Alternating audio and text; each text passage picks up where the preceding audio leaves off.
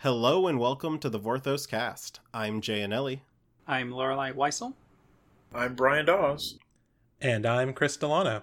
And my name is Jarel 3. So we invited Jarel on to talk to us because you might have seen his excellent new Rest in Peace art for Magic Arena, as well as some great new art for, I think it's Tin Street Cadet? I think that's the name of it. That is the name, yes. It's one of the Arena beginner cards in their kind of pre-con and tutorial set. So, Jarel, let's start by just talking about you. How did you get started as an artist? Well, let's see. I was about 10 years old. I was in 4th grade, and a friend of mine, we were in class, and he had this blue binder, had Dragon Ball Z stickers on it, because Nice. it's just, back then, Toonami was a big thing, and, every day after school, I would come home and watch Dragon Ball Z and Gundam Wing, Sailor Moon, and all that. Yeah. So he has his binder, and he opens it up, and there's a drawing in it that his brother had done of Goku doing a Kamehameha. And I said, it was the first time I ever seen somebody draw something before, and I said, that was awesome. Can I have that? He was like, no, he gave it to me. But you can have this binder, though. I got some pictures in it. And so he let me have the binder, which I still have to this day. And it had a picture of Goku and Tien in it. So I went home that day and drew Goku, I think, first, and then Tien second. And I looked at it, I was like, that's not bad. That's actually pretty good. And then I pretty much just kept drawing after that. So that's really how it really got started.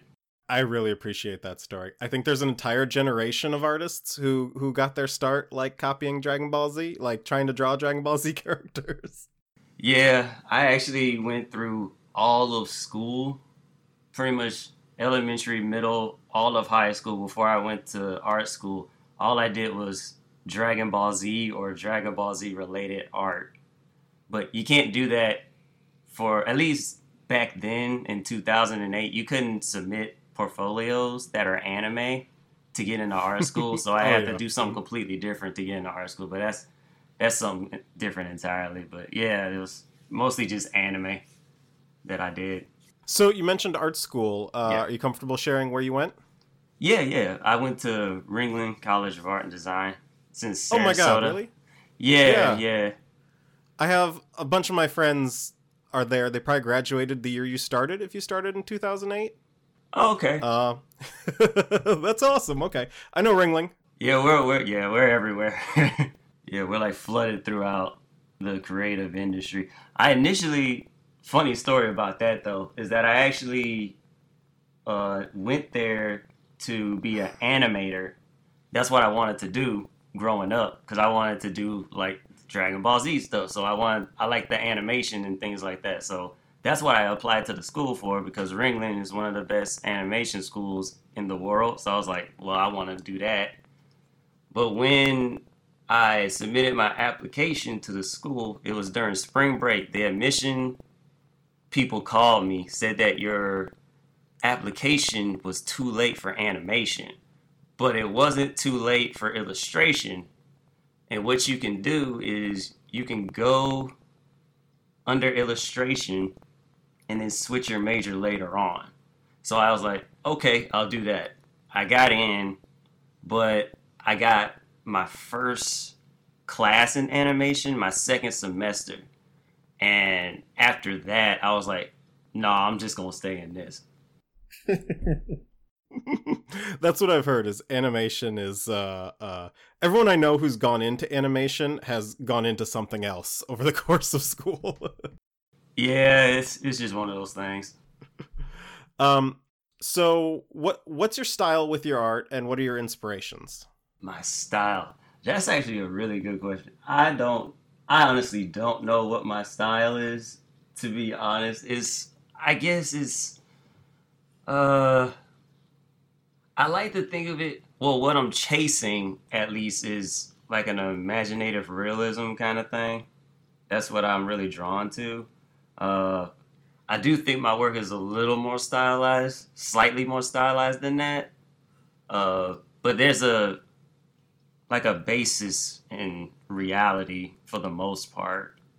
And then inspirations, first and foremost, is Frazetta. That's really where it started. So another little bit of a story about that. So I'm in school.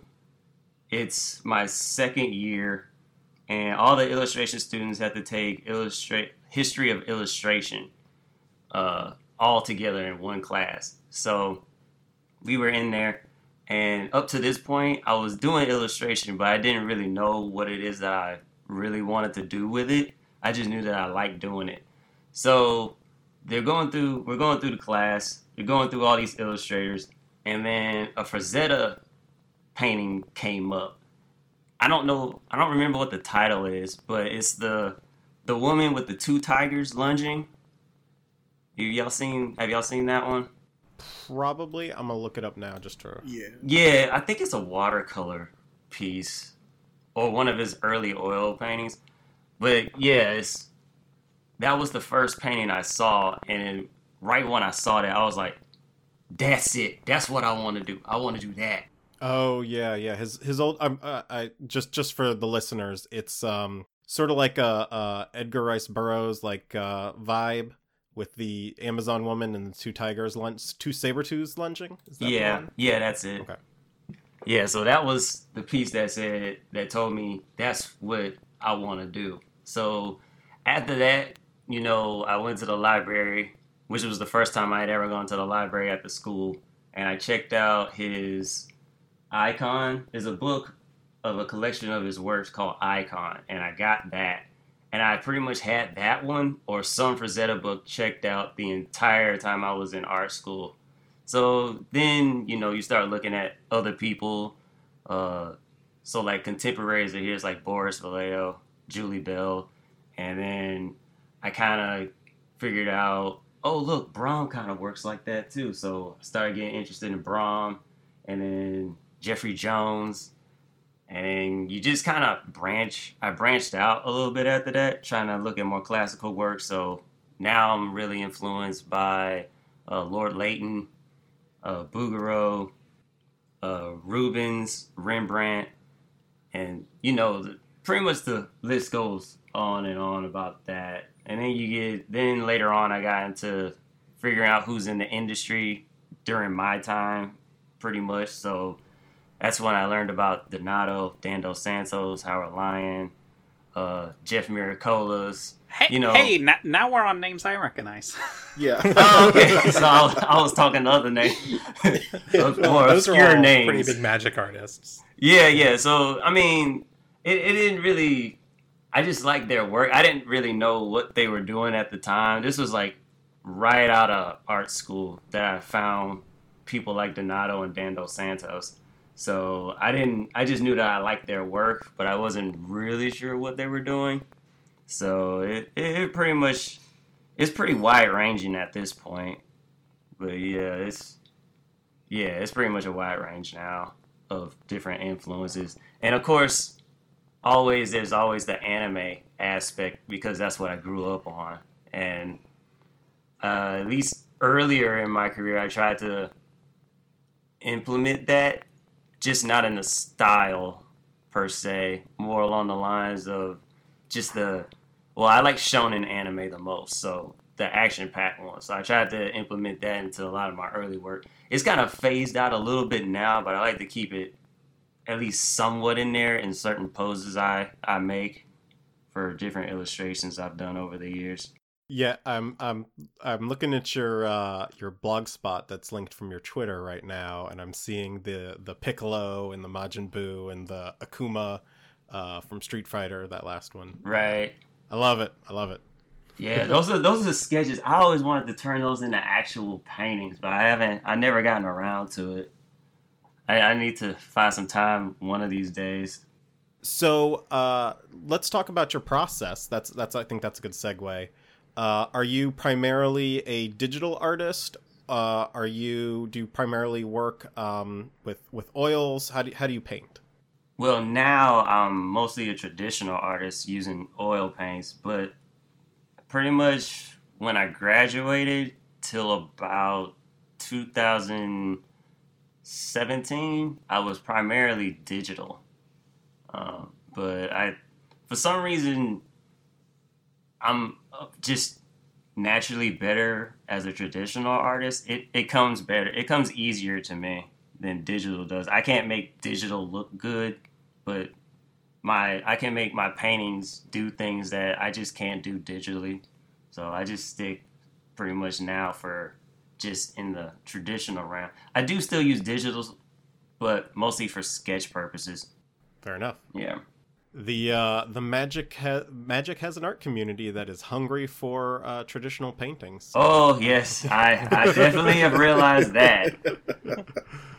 Oh yeah. They love traditional paintings. The people just eat up the sketches, any sort of prep work. I've seen tons of people who go out there and hunt for just even thumbnail sketches that people do whenever they're working with wizards. Yeah. I actually some of my thumbnails are actually up for auction right now, which I didn't even know was a thing. I mean, I knew about the paintings part, because you follow Magic artists and you see that they're selling their paintings and everything, but I wasn't aware that even thumbnails were a thing to actually people will want to buy. So yeah, that's definitely a new thing for me. There's a color study that when I have the money to set aside for it, I'm picking up of one of the original color studies for the card, Hedron Crab from the original Zendikar is being held by a known associate, and yeah, that's just kind of how it works. It's a lot of people are like, oh god, I want to get a piece of Magic art one day. So besides Magic, because obviously you've just started, you've got the two pieces public currently. Mm-hmm. Where could someone listening to this podcast go and find your work? Well, easiest place is my website, which is jarel3.com, JARELTHREAT.com. That's where most of my work is. I also have a YouTube channel where I have about 100 videos on there now. So you get to see how I actually make my paintings pretty much from start to finish. And then, normal social media like Instagram and Facebook, Twitter, and all those handles are just my first and last name, Jarel3, on all of that. So yeah, you can pretty much type my name in and you'll find some site somewhere that I'm on. DeviantArt, Behance, I'm everywhere. LinkedIn. You got everything going. I love it. Pretty much. So looking through some of that, I noticed you have some comic books and graphic novels listed there. Yeah. I'm actually a comic artist as well. Yeah. So what comics have you worked on? Mostly been independent comics. I'm actually a partner in an independent comic book company called Verse Comics. I'm the head illustrator for that. We've published, I believe, 5 separate series. One of which is called Theorings. Another one is called Rise of Lazarus. Third one is entitled Imagine That, which is a book we did with Haha Davis that's currently out, who's a comedian and social media personality. And we also have another book that's about to be released in September, I believe it's September 13th, called Rise of Yuckmouth, which is we did in collaboration with the rapper named Yuckmouth from the Loonies. I don't know if y'all know who that is or not. He's a little, I guess he's like, y'all know the song "I Got 5 on It" by any chance? Yeah. Okay, that's the guy. That's who Yuckmouth is. So yeah, I usually have to put that in because most people don't know him by name. But yeah, so we did collaboration with him as well. And so yeah, we got some things going on for there. The Yuckmouth one in particular and Therians are the two that I've illustrated. For Therians, there are 4 issues that we've done. I'm currently working on the 5th one now. And the Yuckmouth one will be the first issue. The Haha book was illustrated by another artist named JG, who's really, really awesome. He's also part of the team. I mean, we have a writer named B Van. He's the creator of all of this in Verse Comics, and then we have Alton, who is the music composer, because we also did a motion comic for the Therian series, which is on YouTube as well. So Oh, that's awesome. yeah, it's a lot of stuff. And then aside from that, I've also done comics for like personal, like individuals, not necessarily companies or anything, but people who want to get comics done or short stories illustrated, things of that nature. Cool. So yeah. So let's transition here and talk a little bit more about how you got into magic. So you mentioned earlier you were inspired by a lot of the magical realists who happen to also be pretty big names as magic artists. How did you find out about magic, and how did you go about working for Wizards of the Coast as a new artist? Okay, so how I learned about magic, I believe it was because I found Donato's work primarily, because I saw, I found him as an artist, and then you go through their website, like with any artist, to see what their work looks like, and then that name kept coming up in a lot of his work. So I was like, okay. So then, some time goes by, and then you find other artists, primarily on YouTube. So Jeff Miracola was the first person I saw on YouTube who was a magic artist putting out videos. So then you're like, oh, okay, this must be a thing. Because, like I said, I grew up in anime, so I didn't really know really any of that kind of realm. Like, even Dungeons and Dragons, I didn't know really anything about that either. So, you start seeing all these people. I found Muddy Colors, started by Dan Dos Santos. And so you look at his work and you're like, oh, okay, yeah, that's cool. But then you find out he does magic stuff too. It's like, why does magic keep coming up? It's like, these people are making like great stuff for magic. And then I found Chris Ron, and then that totally blew the lid off. He was like, oh, so he pretty much just does magic. I was like, that's awesome. Oh god, yeah. Yeah, so after a while you're like, okay, it's like, oh, so this must be like one of the premier companies of the industry that I'm trying to get into. I was like, all right, so I might have to one day do that. Now, mind you, this was back in like 2013, 2014 kind of area. So, some years passed, and in 2018, I was having a pretty hard time getting work. Pretty much that entire time after I had gotten out of school, it was really hard for me to get any kind of work at all. Pretty much like 1 or 2 jobs a year, kind of hard. So I was actually thinking about giving up on art altogether, because it just didn't seem to work no matter what I tried to do. So I said, okay, I pretty much run almost all out of options. I had done schoolism, I had done the Wasatilier for a little bit, the drawing course there, did New Masters Academy, schoolism. I pretty much ran through the gamut of learning of like the teaching systems and things like that. So I was like, okay, the only one I pretty much haven't done is Smart School. So I'm going to try that and see if that does anything and help me get this thing along. So I did the Donato's course on Smart School in 2018, and it was one of the best experiences I've ever had, ever.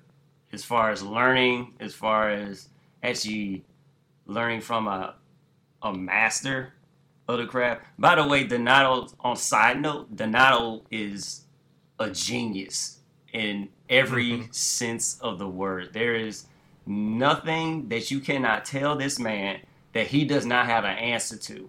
And it is the right answer every time. I've never encountered anybody quite like him. So I had a good time the first semester, so I said I'm going to do it again next year. So I did it the following year. And the first assignment we had, it was kind of like a magic card sample kind of description. So I said, okay, I'll do that.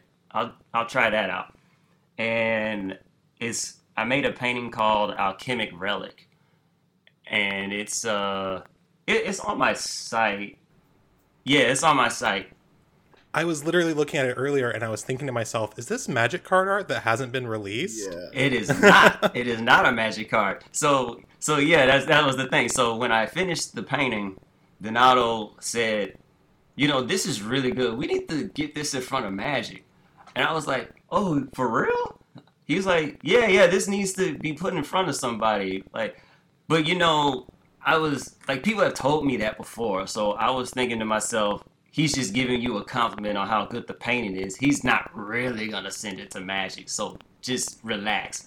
So I finished the semester in January, and like a late January.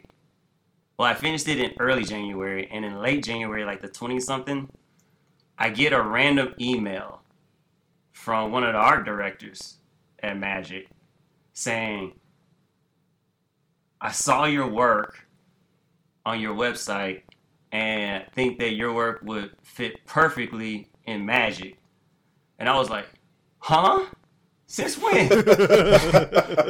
And then I was like, so after I finished like jumping around and whatnot, I had to think to myself, I was like, okay, all right, think. Okay, well, how did you even find my work? Like, how did you even come across me? And he's like, oh yeah, Donato recommended you. It's like, yeah, he said you do good work and you're a hard worker and all of that. You know how to take feedback well, and yeah, so yeah, you want to make Magic? I was like, yeah, I want to make Magic. And that's pretty much how it went. And then that's when I created the Rest in Peace. That was the first assignment I had. So yeah, that's how it happened. That's great. So we can't talk specifics, but can we assume we're going to see more art from you in future sets? Yes, you can. Oh man, can't wait. Excellent. Okay. So you answered, I think, most of the questions here. Why don't we talk specifically about your process for Rest in Peace, which is the one I think that caught everyone's eye when it first previewed. Okay, like how like the sketches and the painting process and all that. Both the process and how you went from the card concept, just card description you were given, to the final piece, that kind of thing. Okay, so pretty much when I got the description, it comes with a style guide and everything of make sure you get all the aesthetics right and everything. And so the description is that the mummy is going to be carried on a slab, and your focus should be the mummy. And so I was like, okay, I gotta do it that way. The weird part is that the thumbnails that I made, for the most part, were fine. I just didn't like that it was in such hard perspective in order to get the mummy in there. I wanted to have the full figure of the mummy, but I was having a hard time figuring out how to do it. And then I remembered there was a Patrick Jones painting that he had done some years ago of Frankenstein's monster. And in that painting is a top-down view, like straight down, pretty much kind of how I had it. And you see the full figure, and it allows you to actually see the entirety of the mummy and still have focus on him. So I was like, okay, I can kind of go off of that. I like that viewpoint, so I'll use that. And so I made it. Up to that point, I had made like 9 sketches or something, 10 sketches that I just couldn't find a third one that I wanted to choose out of those 10. And so once I found that, remember that Patrick Jones painting, I made one more sketch, and I was like, I like that one. So I'll pick that one. I took them into Photoshop, refined them up, and then sent them off. And then our director hit me back and was like, yeah, we'll go with that last one. And there were no changes they wanted to make on it, so I pretty much just went straight ahead with it after that. Shot reference, color study, and then, did the painting. Awesome. Yeah, so Brian linked in our chat here the art by was it Patrick Jones. Patrick Jones, thank you. This piece is so good. Holy heck. Yeah, that is a very awesome piece. Oh yeah, Patrick Jones is a beast. So I had not seen this before today, and I'm just looking at it now, and something I've been thinking about looking at your rest in peace art is one of the mummy's legs seems to be missing a foot. Yeah. Is that an homage to this painting? Because it seems to be missing around the area where Frankenstein's leg is being connected. No, not from that. It was actually in the style guide where it references, sometimes the mummies will have a missing limb, kind of referring to how they died.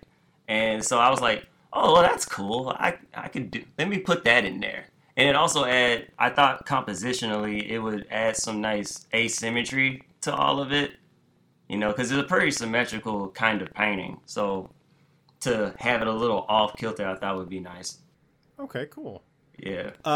So you also added like a lotus flower to the head of the mummy. Was that part of the style guide, or is that something you put in there?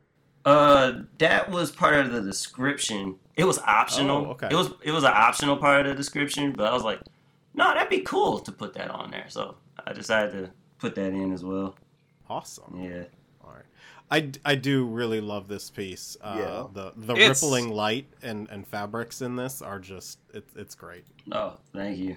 Yeah, the perspective is great. I think it came out awesome, and one of looking at this, and I think it's more apparent in the 10th Street Cadet is I really love the softness in your work. You mentioned earlier about how your work is slightly stylized but rooted in imaginative realism, and that softness I think just pulls it like just a little bit out of the realism in a way that I've really enjoyed in these two pieces.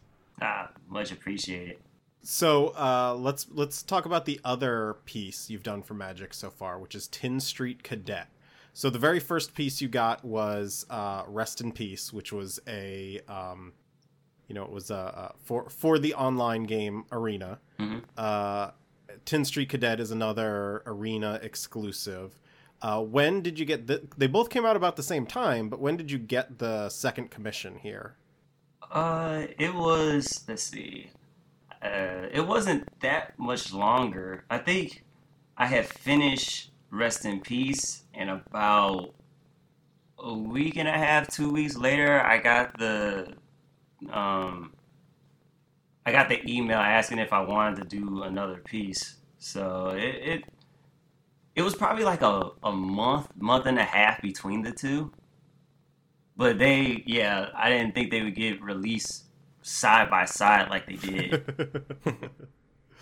Yeah, the art process on the Magic side is always confusing because it's like sometimes the art could be from 10 years ago because it was just slush art that didn't get used at the time and they find a good place for it, or it's something that was commissioned like 3 weeks before the deadline and they needed to get it in real fast because of the way they do the waves of commissioning. So you never know. Look, when you're contracting for Magic, time does not exist.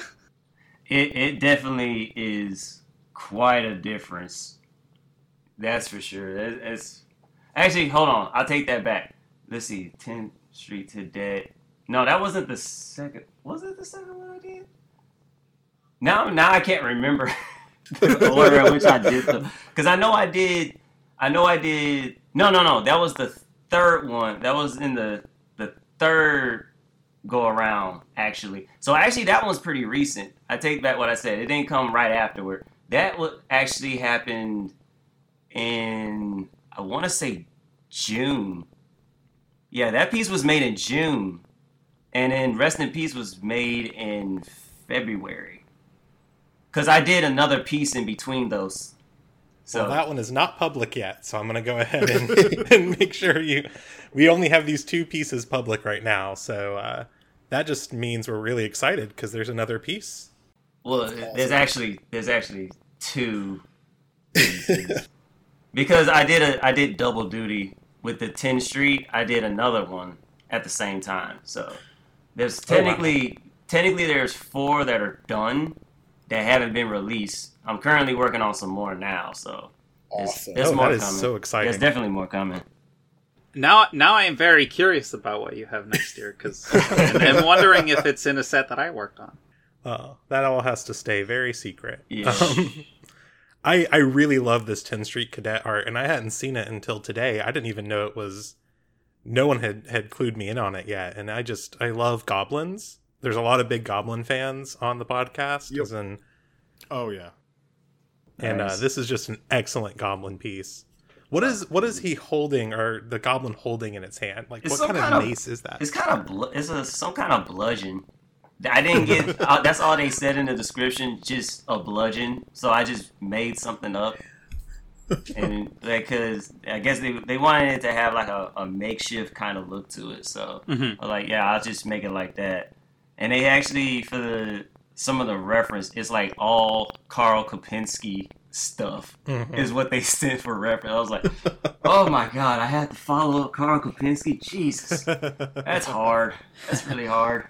So this is on, I don't know how much you know about Magic. So this is set on a plane called Ravnica, and this is the Goblin Criminals were all done by Carl Kopinski, including Krenko Mob Boss, which is one of my favorite cards of all time. So Oh yeah. no, it's good. You did a good job following, because I immediately loved this card, and I was trying to figure out which arena deck it could fit. Just to note, everyone, Jay just admitted that Krenko is a criminal. Just so we're clear. No, he's a legitimate business goblin. All right. I will say, you were mentioning earlier some of your inspirations with Donato and Howard Lyon. Your Rest in Peace art really just fits in with them perfectly. Nice. I try. What was the name of the other piece? The Alchemic Relic. Alchemic Relic. Looking at the hands there, I was like, oh, this is so in Magic there are cards called Moxes, which are like these. Generally, nowadays they get like the artists who are best at hands to draw like the hands holding these special relics that are magical. Right. And I was like, oh god, that I think a lot of people don't understand how hard it is to draw hands. Yeah, this hands, reminds. yeah, hands are. Yeah, those are on a different hands, feet, head. Those are the things that are the hardest to paint. Also, it's one of those things where you can't skip on at all, because if you make it just a little bit off, then it's really off. Like, you can't really mess around with those things. You can like mess up the entire painting, but if the head, hands, and feet are right, then people just let it slide. It's what I've been. That was a quote from some artist.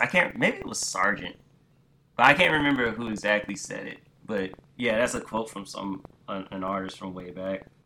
Yeah, when I was looking at Alchemic Relic, I definitely got a vibe of Donato off of it, just because, he's known in Magic for his hands, like on Sisei's Ring, and some of his other pieces where hands are very prominent in the art. You did a very great job with that art. No, thank you. That's what happens when you take into class with Donato. You can't skip on hands. He won't allow it. Yeah. No, he would. He definitely won't allow it. No, there's no way. So, if someone listened to all this and enjoys your work and wants to help support you outside of buying Magic cards, you said you had an auction ongoing right now?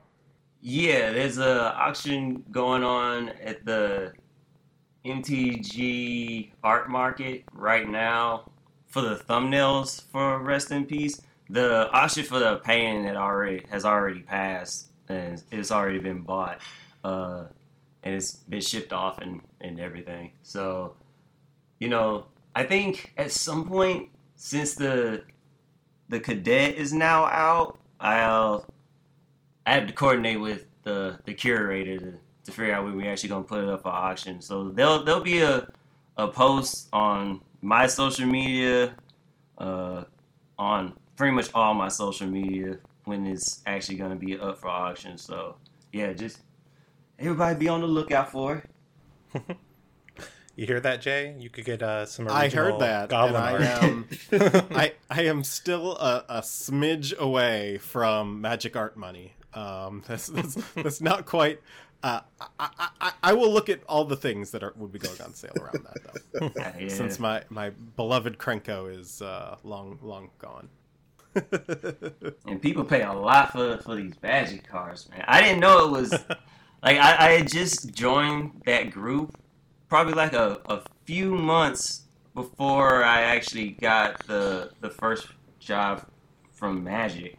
I was like, wow, they sell for that much? Oh, wow, that's people spend a lot of money on it. That's awesome.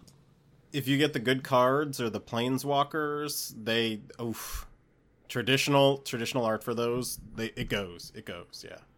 Was it Chris Ron who had the Ugin? Who had the new Ugin art this summer? Oh, that was Ryan Pankos. Yeah, Ryan Pancoast. Oh, that's right. Right. Chris Ron they clean up in the art market. Yeah, I mean, both of them are like routinely selling oil paintings for at least 10,000. It might have been the Mythic Edition Ugin that I think hit like 35,000. Mm-hmm. That's just. I think Pankos got the Portrait of the Royal Family from Eldraine. I thought that hit 30, didn't it? Maybe? I don't remember. But anyway, the point is, yeah. Yeah. Get excited. Good. I will just say for our listeners, the auction for the thumbnail sketches for Rest in Peace is actually closing Sunday night, and we record on Thursday, and the podcast goes up on Monday. So if you're hearing this now, you've missed out on your chance to get those sketches. Live listen. But for those of you in our live listen, you can run over to the MTG Art Market Facebook page. Mike Linneman is running that auction, and you can throw some money in the hat and see if you can get some awesome thumbnail sketches. All two of you listening right now. Go. Okay, so besides that, before we wrap up here for today, is there anything else you want to plug? You talked about your comic earlier. Why don't you reiterate where people could go to pick up one of your comics? And anything else you want to plug? Go for it. Okay, so for comics, Verse Comics, you can go to versecomicsusa.com. That's the site. You can follow pretty much everybody from that website. It has all of our social media on it. So yeah, go to versecomicsusa.com. Make sure to put the USA in there. If you put in just Verse Comics, it's not going to go there. versecomicsusa.com to check out all of my comic work and the team's comic work. We're doing good stuff over there. Like I said before, if anybody is interested in looking at my work or seeing what I have up for sale at the moment, I will say this: my stuff has been going pretty fast ever since the card came out. So like it looks pretty dry now, but it was actually full like just a week ago, and stuff is just flying off now. So you can go to my website again. Good problem to have. It's an awesome problem to have. And you can go to my website again, jarel3.com. That's JARELTHREAT.com.